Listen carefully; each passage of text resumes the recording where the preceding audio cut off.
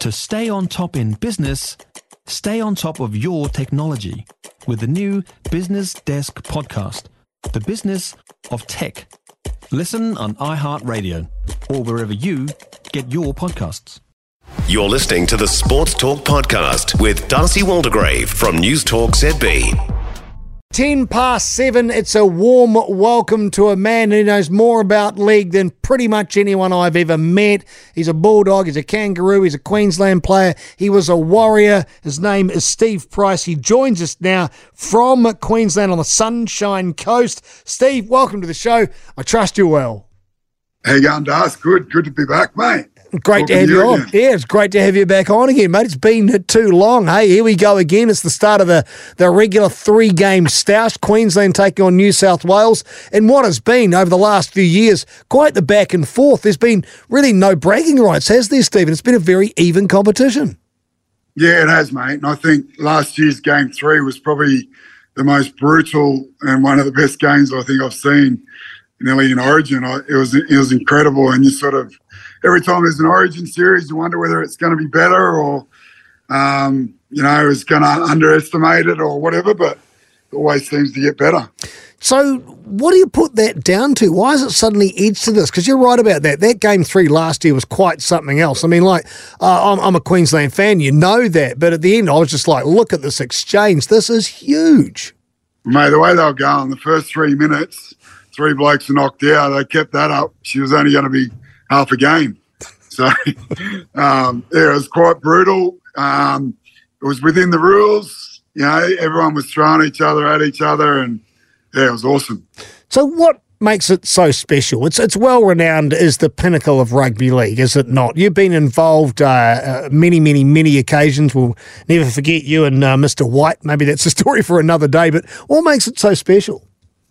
I just think with what we're talking about, mate, every series there's another villain and there's another hero, and, you know, everyone, it's always against the odds, whether that's Queensland or New South Wales, and there's always injuries, there's always amazing storylines to the victors or to the losers, and usually, like you said, there's nothing sort of between the two teams, no matter what the bookies make out at the start of the series.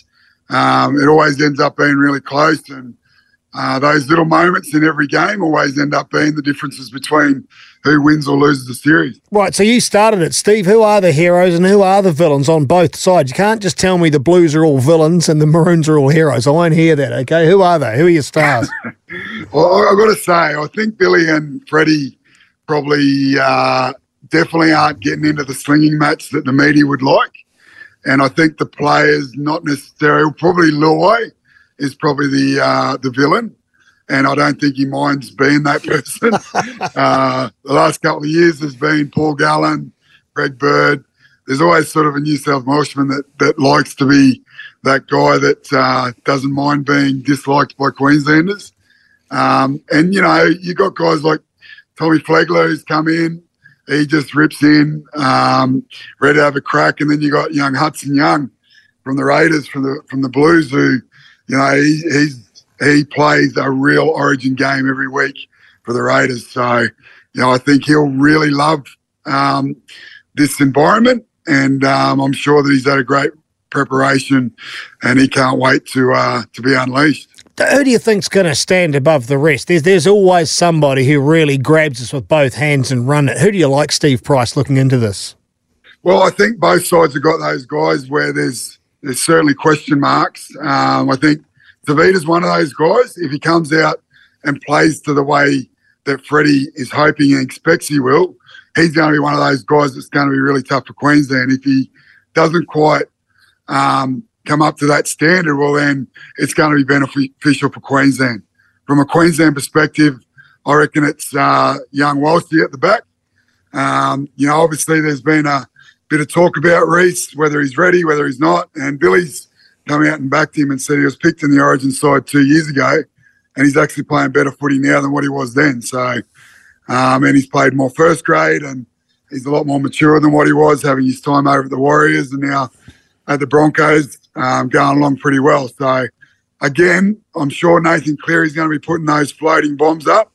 and there'll be a Hudson Young coming through to empty him out, and it's going to be whether he can handle that, probably 20 or 30 times a game on, whether he's going to be influential for Queensland or not. We are joined by Steve Price, who will look ahead to Origin 1 tonight from Adelaide. Gets underway around about 10:10 New Zealand time. Take yourself back, Steve, to when these games started. How did you pump yourself up? You must have been terrified, excited, a mix of everything in between. What really got you going before you ran out there? Yeah, well, you didn't have to get yourself pumped up. I mean, going to the game, whether it was in Queensland or in New South Wales, you have the sort of two opposites. At Queensland, you're very proud.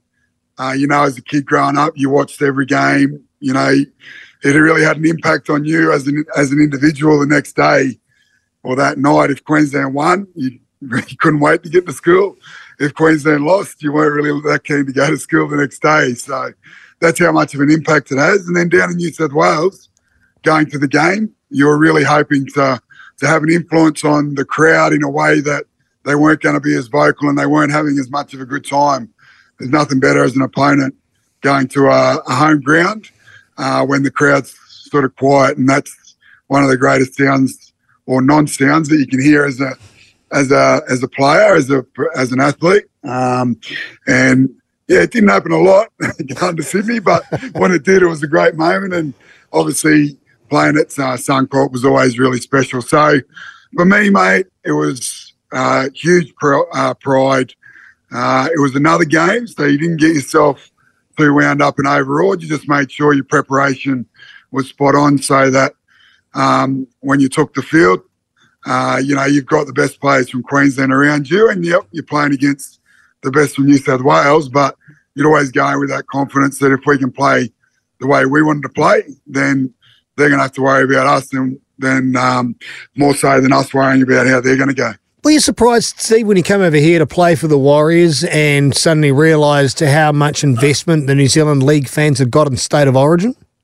Hugely surprised. The first one was Monty turn up to training, and I think he had some Origin gear on just because it was my first training session. I said, mate, what's going on? He goes, bro, mate, Origin through and through. He said, we used to go to school, you'd wear your colours, and whoever was wearing the blue, well, then we're into all day.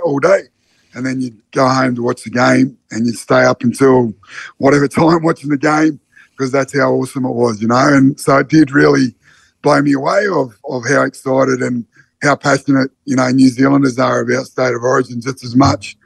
I thought it was just between New South Wales and Queensland, but going over there, it really blew me away and it made me even more excited every time I got to play Origin, knowing that, it is so much more than just Queensland and New South Wales. Can we still have a decent game of league without the biff? I mean, I mentioned it before. I'm sorry to go back to Brent White, but there you go. Can't help myself. But does it need to happen? Will it happen? Do you think there's a few relaxed laws around that in the game in this day and age? I don't think it needs to happen. I think Game 3 last year proved that you don't have to have a punch-up in a game for it to be, unbelievably aggressive and physical, and there's some outcomes that, probably haven't been back until those days where you were allowed to throw the fist around and take a few blokes high and that type of thing. I think the game's come a long way, and particularly with the head injury scenario, we're learning more and more every year about that. And, just seeing some of the older blokes that I sort of looked up to and where they've sort of gone post-rugby league and the conditions that they've come up with as they've got older is a little bit scary. So I think the rules the way they are today, Origin definitely does have their own rules. So there are a few more things that go on in Origin that aren't allowed probably in the NRL, but they've still got to be careful and not let it go too far. And, I think it's quite good at the moment. I reckon the level of aggression and the boys are, just about to pop at stages in those games, but controlling it. So we'll see how Pengai Junior goes, whether he can hold on to that or whether he has to throw one because he can't control himself.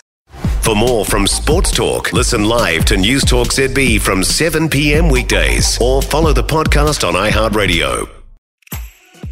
If you enjoyed this podcast, you will love our New Zealand Herald podcast, The Little Things, hosted by me, Francesca Rudkin, and my good friend Louise Airy. We focus on all the little things that you can do to make a positive impact on your life and to cut through the confusion from the health and wellness industry. Join us every Saturday to hear from the experts for all the tips and advice you need. Just search The Little Things on iHeartRadio or wherever you get your podcasts.